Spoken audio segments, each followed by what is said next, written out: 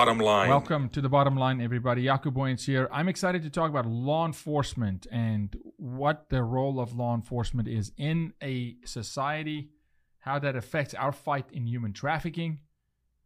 But before I start, I want to talk to you about coffee, because you are coffee drinkers. Most of you are coffee drinkers. So why don't you drink Storyville coffee? Every time you drink a cup of Storyville coffee that's in my mug here at the moment, you help us save a life from sex trafficking. Storyville literally pours money straight from every single bag that is subscribed to into the fight against sex trafficking. So thank you to John and Esther and the team at Storyville, Melanie, Matt, Gary. We love and appreciate you for standing with us to defend and protect human lives, women, children, men, boys, from trafficking. And Storyville's logo and motto is love everybody. So subscribe to Storyville. Go to storyvillecoffee.com. They're the number one roaster in the United States, award-winning. They ship it to your door fresh. It's fantastic coffee, and there's a lot of other goodies on their site. So help us fight trafficking by drinking a cup of coffee, which you do anyway. Ida D'Antonio Hangen. Yes. Welcome. Thank you.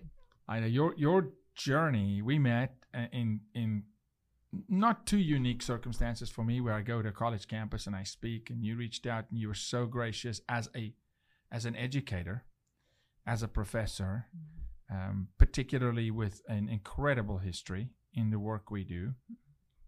And I'll never forget when I got on stage that day, you had a play. Yeah. And the play depicted human trafficking. And your student body got to observe and interact and engage. And, it was really amazing. And I really appreciate that. A little bit about your history as an educator before we get to that previous history. You teach. I do. I'm a professor at New Mexico State University, and I'm in the criminal justice department. And so the 4 classes that I teach are criminal investigations, human trafficking, forensic law, and criminal law. And so my favorites are the criminal investigations and human trafficking, simply because I like to do hands-on practical stuff in those, and also human trafficking because it's an important topic, and we need to be educating others about this horrid crime. I think, look, at least and I travel a lot. Mm-hmm. I mean, all over, and I engage with a lot of colleges. I think in 1 year, I spoke at 35 college campuses, everything from Brown to UCLA, TCU, Texas A&M. So I think I've got an interesting perspective on this. I really believe that out of all my travels, you're the most proactive educator to help combat human trafficking that I've ever come across in higher education. We've got some teachers in high school, school board members. I'm thinking of Julie Pickering in the Texas State School Board. They fight. But when we talk about professors, in the age and the era where there's a lot going on college campus, you are a champion for the lost, the brokenhearted, the afflicted. But it didn't start there. This came with you. Right. When you became an educator. Right. Where were you born and raised? I was born in El Paso, Texas. Texas girl from the border. Exactly. Literally. Yes. From the belly of the beast. Right. And then your journey, your path led you into the FBI. Yes, it did. What was that journey? Well, kind of to backtrack a little bit, when I graduated with my criminal justice degree from UTEP, I came out to the Dallas area, and one of the first places that I was able to get some kind of law enforcement experience was at adult probation. And then really, FBI was my goal, and so I wanted law enforcement experience. So I went out to Dallas-Fort Worth Airport, DPS, and became, a firefighter and a police officer. And then finally I was able to process through the FBI. And they sent me to Las Cruces, New Mexico, where I did 22 years. 22 years in the FBI? Yes. In what was your critical focus within the FBI? So I was at a field office. Right. Yeah. Yes. I was assigned to basically violent crimes. And so anything from like bank robberies to assaults on federal agents, some drug and gang investigations. But my major focus was crimes against children, And later, when human trafficking started getting really big, I was asked to form a human trafficking task force and investigate that crime. So that's where my passion grew. And your territory would be what for those 22 years? Is it how wide was that territory? The state of Texas, or no? So I was in New Mexico, and so I was basically from half of the.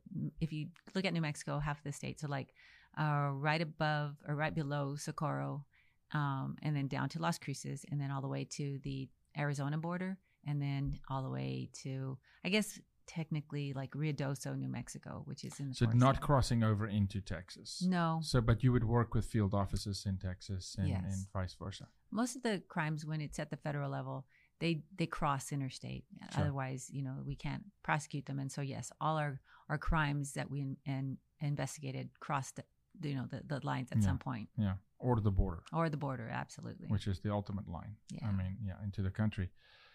Help me understand, and for the viewer also, just to understand the process of going from law enforcement into the FBI. I mean, do you just get tapped on the shoulder one day? Oh, no. Do you apply? I mean, talk through. And I know the process, but help, because I want people to understand Sure. the law enforcement background and the journey into the FBI. Yeah. So everybody has to apply the same way, and you apply online. Now it's online. Back then you had to physically go into the office and fill out that application, and then they'd say, okay, we'll set you up for the test. And the test could, I won't say what it consists of in case that's, an FBI secret. let the applicants figure that out. But so you take a written test and things like that. And then when you pass, you get told, you're going to go up in front of the interview board, and there's 3 or 4 individuals that are interviewing you, and situational questions and things like that. So you answer those, and then if you pass, then they set you up for your medical, your physical exam, and a polygraph and things like that. And so when you pass all the little different processes, then they tell you, okay, you've made it. You're gonna go to the FBI Academy on a certain date. How long is the academy? The academy now is, I think, 20 weeks. When I went through, it was only 16 weeks. Okay, is previous law enforcement experience required? It's not required, no. It does help because you've already been dealing with the law and know how to understand the stops and the probable cause and search warrants and different things like that. But you can have all you need is 2 years work experience full time, and then a degree in really kind of anything now. Yeah. Okay, let's transition to trafficking for a second here, and through the lens of the FBI. Okay. And I want to keep this conversation for that purpose agnostic of a particular regime, because the crime is outliving Right. presidents. Yes. And it predates our nation. Absolutely. And so I think so much. I'd love to get your thoughts on this. I think, and we write a lot of policy and we champion a lot of policy. And I think a lot of policy in this country is designed, but it's designed with a particular moment in time in mind, and the long-term thought, for at least what I can tell, and we touched 144 bills this last session. It goes by the wayside. And so we're finding, for instance, in family court, right, a tremendous amount of inconsistencies where certain bills negate bills. When you're law enforcement and there's the law in something like the season that you walked through and we walked through, when human trafficking wasn't discussed, we had no state laws on the books pre-2015, which is when you were in there. Talk to me about whatever comes to mind in that transition of the older days without necessarily laws specifically to, let's say, minor child exploitation, to where we are today. How much leeway does an FBI agent have? Kind of help us understand a little bit of that world from a sex trafficking perspective. Sure. So I guess before the human trafficking statutes were presented and passed, you had the White Slavery Traffic Act. And so that's kind of where these cases would fall under. So we had a case in New Mexico. You might have heard about it, the toy box serial killer, torturer, and it's David Parker Ray. So at that time, he was kidnapping women, mainly a lot of prostitutes, and then drugging them and then putting them in, torturing them in his toy box. And so when he was finally arrested, that's what they were kind of looking at to prosecute under that. And so, but after that, I always have the main case agent on that come to my class and talk about that case. I mean, it would fall under sex trafficking. So it would have been nice to have those federal laws in place at that time. Yes, at that time, to give him to be able to go after him federally as opposed to just the state charges that he received.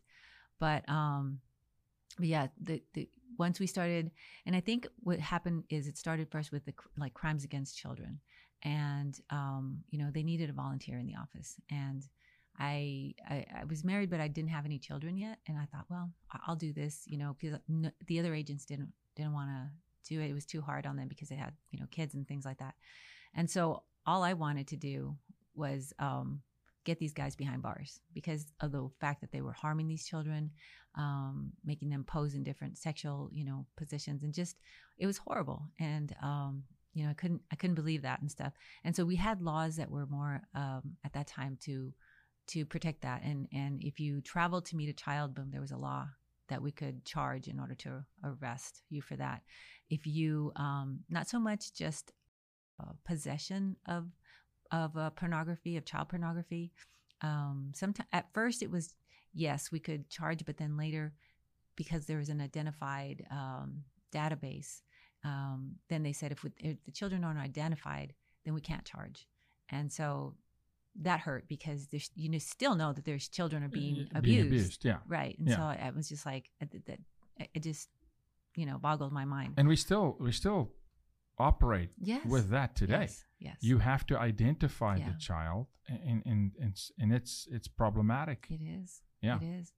And so it stemmed from that. And so looking at that, you never heard really about children being trafficked, though, when I was investigating that. And so when human trafficking just came on the forefront, and it was 2009, then I was asked, will you create this task force? We're going to assign you this crime now, and we want to start educating this, federal, state, local. And so, I think people still got it confused with alien smuggling, because I remember having agents in the office going, hey, I got this case for you. And I would read it. I'm like, this is alien smuggling. It's not sex trafficking. So it's so important to know what that crime really entails. And, obviously it's force, fraud, coercion of a person thrown into either sex trafficking or labor exploitation. And so that's when, we created this task force and started educating anyone who wanted to come. It wasn't just for law enforcement. And in that's when our cases started coming in, because people started getting understanding what it looked like. Yeah, so many of the survivors did not know they were victims. Right. We meet weekly women and children, men, boys at times too, who would say, I was trafficked and I didn't know. I didn't know that was trafficking. Exactly. Because what is normal for somebody is not abnormal. Right. And if they're told and indoctrinated that it is normal, that's their life and the reality at that point. Okay, when did you leave the FBI? 2018. And was that straight into higher education? Yes. Okay. I did in between. There was a time where I was working at the children's camp when the kids started coming across the border unaccompanied, and so I worked about 5 shifts out there in the children's camp. And I felt like some of these kids were falling into hands that shouldn't be in. Yeah. The decision to leave the FBI, was that and maybe personal, you may not be able to answer, was it a family decision, or was it more just, I am looking for a career change? No, I have a son, and he was going to be in eighth grade that year, and I knew I was eligible, and I also knew I wanted to teach, and so I was obtaining my master's my last few years before I retired, and I wanted to be available for him throughout his high school, and so everything lined up to where I got my degree. I hit the 22 years, and I was already, 50 years old. And so when I received the call that I had a human trafficking class funded at NMSU is when I said, okay, I'm going to submit my papers. And yeah, so it was just that I had already set out when I wanted to retire. Yeah, and you've been teaching since. I have. And you're still teaching. I am. But even like today, you were consulting us today, still on cases we're working. You are in this fight, and look, we have to, in order to eradicate this crime, is we have to educate culture, stop demand, Exactly. stop the exploitation of persons for self-gratification. You can't arrest yourself. Would you agree if I said we will not arrest ourselves out of this problem, and we will not rescue ourselves, out of this problem? It's not just rescue all the children or arrest all the bad guys, because it is a moral crime. It is. And it's difficult. It's an individual thing of morality. What is life like as an FBI agent? I mean, what is that culture like? Yeah. So yeah, every day is a little bit different, but I still remember when I landed in Washington D.C. and I loaded the bus that was picking up the applicants, new people, new cadets. I don't know what you want to call us, and I was the only one on the bus because I guess I arrived, so late at night. But that feeling that you drive in and then you're in Quantico, and then all of a sudden you see the FBI Academy. It's still I love that feeling. I'm like, I made it. You know what I mean? So, and then you train and you come out, and so every day is a little bit different.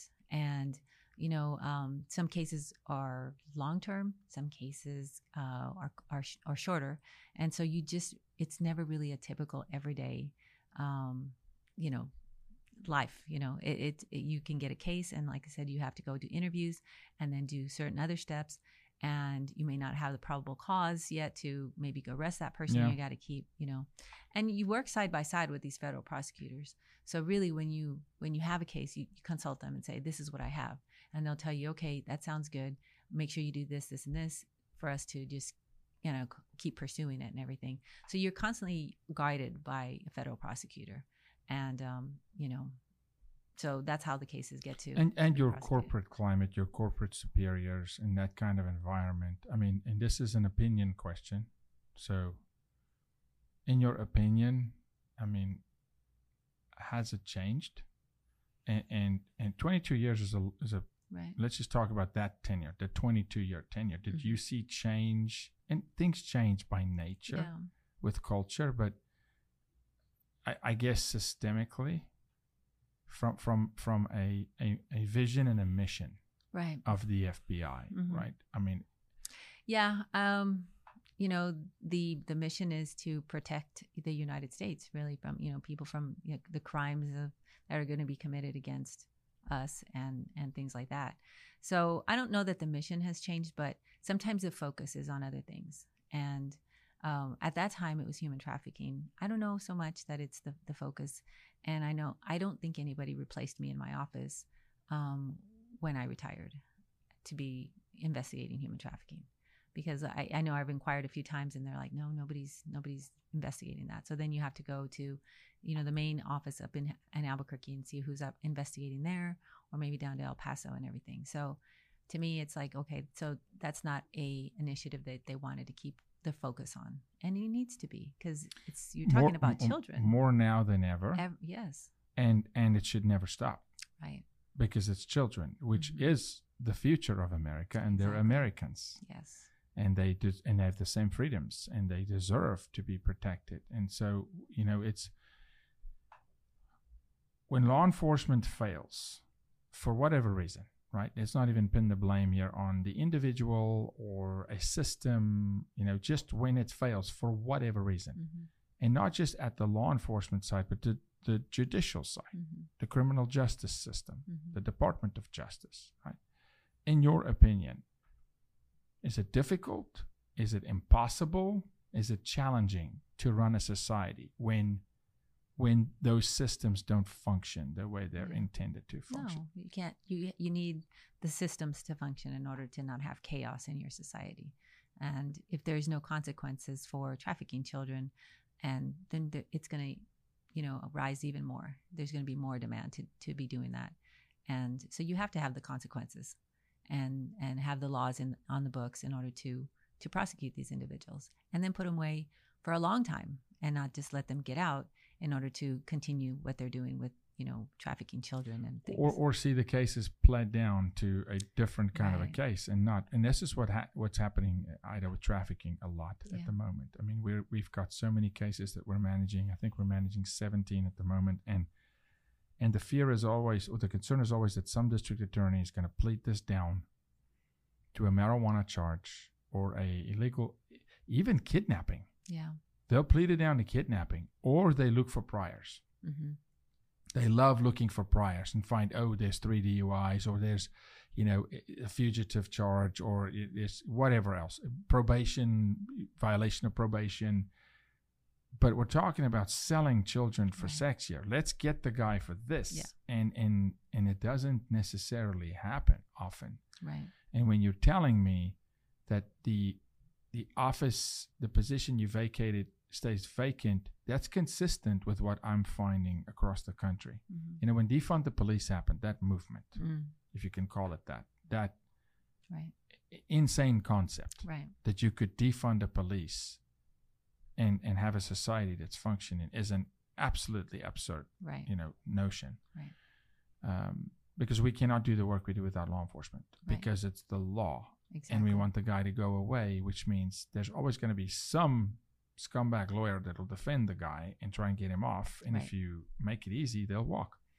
So, but I'm finding across the country that special task forces that were disbanded because of the lack of funding, because in defund the police, what my experience, the first element of law enforcement that was eroded was crimes against children. Yeah.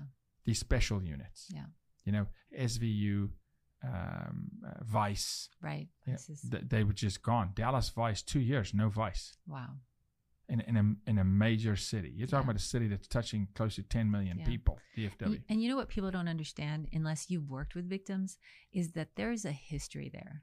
There's a reason that, say a woman is prostituting herself, she has a history. So she was, drug into that. And that's all they know. Exploited, traffic. Exactly. Yeah. And so instead of looking to help, you shouldn't just be, trying to arrest them. And how about rescuing them and giving them some skills to be able to function in society? And so, there was up until, I don't know how long ago, there's some state laws that still arrest juvenile prostitutes. Yeah. And it's like, why are you doing that to them? They're kind of been brainwashed to believe they're trafficker, because they usually start off as like the boyfriend method, where they really trust them and love them. But then you have these stings, and then they're arresting these juveniles, and that's not the right approach. Well, frankly, also the adults. Every single case we've ever had, I've personally never, in 28 years fighting human trafficking, I've never met what the world would call a prostitute that is actually a prostitute. Right. And by definition, somebody who had never been exploited, was not coerced, wasn't defrauded, wasn't threatened with their life for safety, security, means, food, shelter, love, belonging, right? That didn't then age out of the juvenile system, right? So we're talking about a person that just one morning wakes up and just says, you know what? It's going to sell my body over and over a day. Not for a season, over. And there's a history, there's a story. And when you then have law enforcement that's not trained for that communication style, at the point of arresting a pimp or intervening with her on what we call the track, right? And you relegate it to the local just cop, uniform unit who has to respond to everything from petty theft to, auto theft to, battery and assault, whatever, right? To the road accident, and all of a sudden there has to be a human trafficking expert to know how to speak to a victim. It's not happening. No. And the system's failing there, and we're putting an unholy pressure on the cop who's not an SVU or Vice, didn't have that specific training. Sure, there's prostitution concept and law, and so they revert to just arrest. Because what are they going to do? And then when it's minors, it's really tricky. And then we get into other elements. How frequently did you guys and ladies interact with other law enforcement, sheriff's departments, marshals? We did it a lot. PD?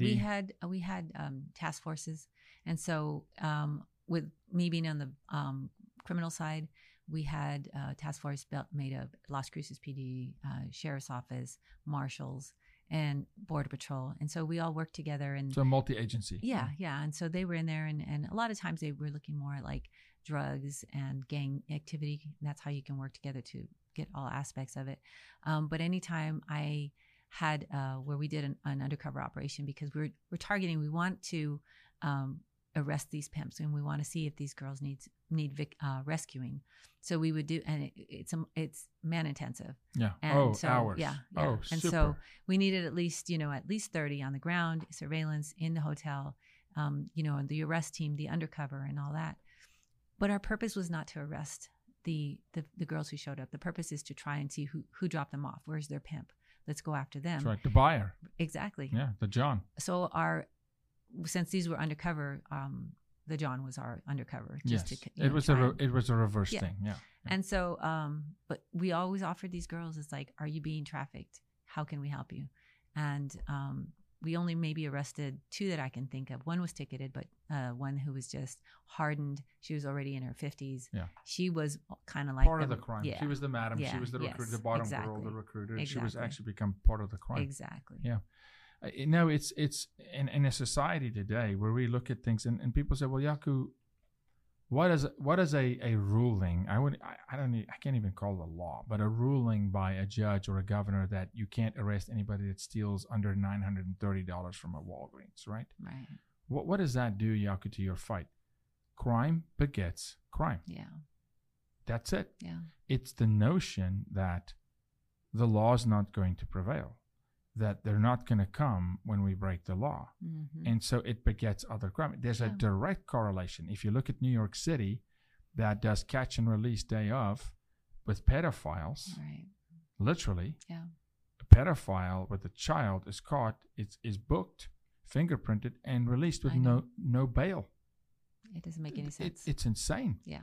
And somehow society then has to go, you know what, I won't do it again. Yeah. It's not how this works. Right. I mean, the consequence has to be there. And exactly. So I think to a degree for me, and I've had so many conversations with New York PD, and we work with law enforcement across this country. I mean, every 3-letter agency, we've worked with them, and we at times work with them, the good, the bad, the ugly, the indifferent. It's life. Right. People are broken, they make mistakes. But it gets really challenging when you're standing with law enforcement in an operation and they are demoralized. Yeah. Like what's happening on our border at the moment. And they feel like, does this make a difference? Does it matter? Right. 3 weeks ago, I'm with law enforcement and we're on a particular case. And there was a moment where one of the individuals looked at me and just said, we've rescued her 5 times before. What is happening with the rest of the system? Right. And she's back with the same pimp. Yeah. And so, because those agents, who they were, or officers, they're not judges, they're not prosecutors. Right. So they do their job, find the girl, the guy, and do the handover to Health and Human Services or CPS, right, or DFPS, and then they get a call from their superior, from the chief, saying, "Hey, you need to go find Jessica again." Yeah. Like, what do you mean? We worked how many hours? Right. Thousands of hours. Right. We found her. We'll go find her again, and again, and again, and again, and it's very demoralizing. And I find that a lot. Yeah. And so, okay, that the stigma, if it is, or the portrait that Hollywood loves to paint of the disdain between PD and FBI. Every movie scene, the FBI shows up and the cops badmouth them. It's like, oh, here they come, the Fed. And so, talk to me a little bit about that situation. Yeah, no, it's not reality. We always work so closely with the locals. We need each other. It's not possible without. No, absolutely no. So those task forces that we had, they were amazing, and we had some good people working, and they all different. They try to rotate them out every so many years, and some of them get so attached to working on these task forces that they don't want to be rotated. But I mean, they sometimes hear more stuff than the FBI because they're on the ground. Local. They're in the neighborhoods. They're the community. They climate. know these people who are on the streets, giving them information that gives us, information. So yeah, we work closely together. And like bank robberies, it's a federal crime. But who gets the panic button goes to the PD first. So they are always the ones that respond first, and then we come along. It's like what needs to be done, and then we work together. And then after a while, they'll say, okay, well, you guys have the better hit, take it federally, So cases are talked about. It's like, okay, you're going to keep it and this and that, but they know that there is going to be more of a prison sentence if they take it federally. And so really, there's never really been. I mean, do you have some issues sometimes? Yeah, sure, that's common. But that's human nature. Yeah, exactly. But for the most part, you work together. Yeah, because, and again, now I'll say this for the viewer who goes, oh, is Jaco going soft on the FBI? Jaco is not going soft on the FBI. Aida's no longer in the FBI, and I can say things she won't say. I can't say. No, I'm not going soft on the FBI. The FBI at the moment in 2023 is failing the American people, and I'm not talking about the agent that leaves his family, that puts his suit on or his civvies and kisses his wife goodbye or her husband goodbye and doesn't know or the officer, the cop that doesn't know if he's walking into an armed robbery or a road accident or I'm talking about leadership and it's completely evident that justice, overarching justice, the DOJ, the FBI, the CIA, local police department, we have a justice problem in America at the moment of Lady Justice being blind. Exactly. We just need to, Lady Justice needs to just be blind. She needs to be blind. Period. Innocent until proven guilty. Yeah. You have the right to be in front of a jury of your peers, to defend yourself or to make the accusation and say, that man did this, and let the jury decide, not a DA pleading it down. And so politics is the sport of the day. Mm-hmm. Politics is the celebrity of the day. And so, no, I'm not going soft because we have had very, very difficult times with law enforcement in all levels, whether it is a deputy sheriff, a sheriff, Secretary Mayorkas on the border, whatever, and all the way up and down the ladder. This is America. Justice has to be blind. Yeah. And we need justice, and we need law enforcement, and we need the DOJ. Something that's really bothered me, Aida, for a long time is human trafficking, which is so broad. Mm-hmm. Labor trafficking, debt bondage, et cetera, and then sexual exploitation, and then sexual exploitation of minors, because it's two sets of laws, 17 and under, 18 and over, federal statutes, state statutes. I mean, it's a lot. Yeah. It's a lot. What has bothered me is that human trafficking as an entity sits under the Department of Labor. Yeah. Why in the world? And I asked this question in the White House under the Trump administration, physically standing in the White House. Mm-hmm. Why is it not under the Department of Justice? Funding earmarked, intensives, trainings, initiatives, and then it takes an executive order by a president to fund the U.S. Marshals to initiate operations, and all of a sudden you go and sting operations, and you got FBI, local sheriffs, you got everybody working together, and it's 150 arrests. But to a degree, I understand on the labor trafficking component, it's a labor issue. Yeah. Okay, but we're talking about our predominant issue here is not labor trafficking, and we have a lot of labor trafficking. Right. Debt bondage. Yeah. But sex trafficking, sexual exploitation is through the roof. It's exploded, and we need that under the Justice Department. Yeah. My opinion. Right, and it is under the Justice Department because they have, that purview falls under, sure. FBI and HSI, and they go through that. But I had a few human labor exploitation cases that we were able to, take. One got pled down, but one we took to trial, and then the jury found them not guilty. So we were able to do some of those and everything. But you're right. I mean, should the labor department come in also and assist? Yes, because the more hands-on you have, it's like, okay, if we didn't get them with this, then can we get them with this? You know. But that's my approach, right? And we had this conversation in our office this morning. Here's a case we're working, super complex. How do you eat this apple? What's the first bite? And then strategically thinking. But my understanding, though, is at Congress and at the congressional level, and we were talking about appropriating funding, because when you talk law enforcement, you're going to talk funding. Yeah. It's always funding. Yep. Federal level, maybe it's a little different because the FBI is very well funded. But when you start talking to Sheriff Brad Coe in Texas on the border, that literally our organization had to buy him a drone, had to buy night vision. I'm talking about, had to put tires on his vehicles. Right. An NGO. Yeah. That's a failure of the system. Yeah. Somewhere, something's not right. Yeah. I mean, we are relegating these guys to say, for all intents and purposes, defend the country. Right. Defend the country. Against what? We don't know. Terrorism, national security, human trafficking, labor trafficking, who knows what. Right. But defend the country. Yeah. Right. And they go, funding. And so funding for me, when you position it under the Labor Department, Justice Department, ultimately on Congress and the Senate, it's appropriating funding. And I feel like we're losing the battle with funding law enforcement appropriately, which leads to making recruiting very difficult. I know for a fact in Houston, one of the largest recruitment centers for PD in the nation, they had to lower their standards. So as a society, we're saying we want more from cops. Yeah. We want a higher standard, but don't fund them. Yeah.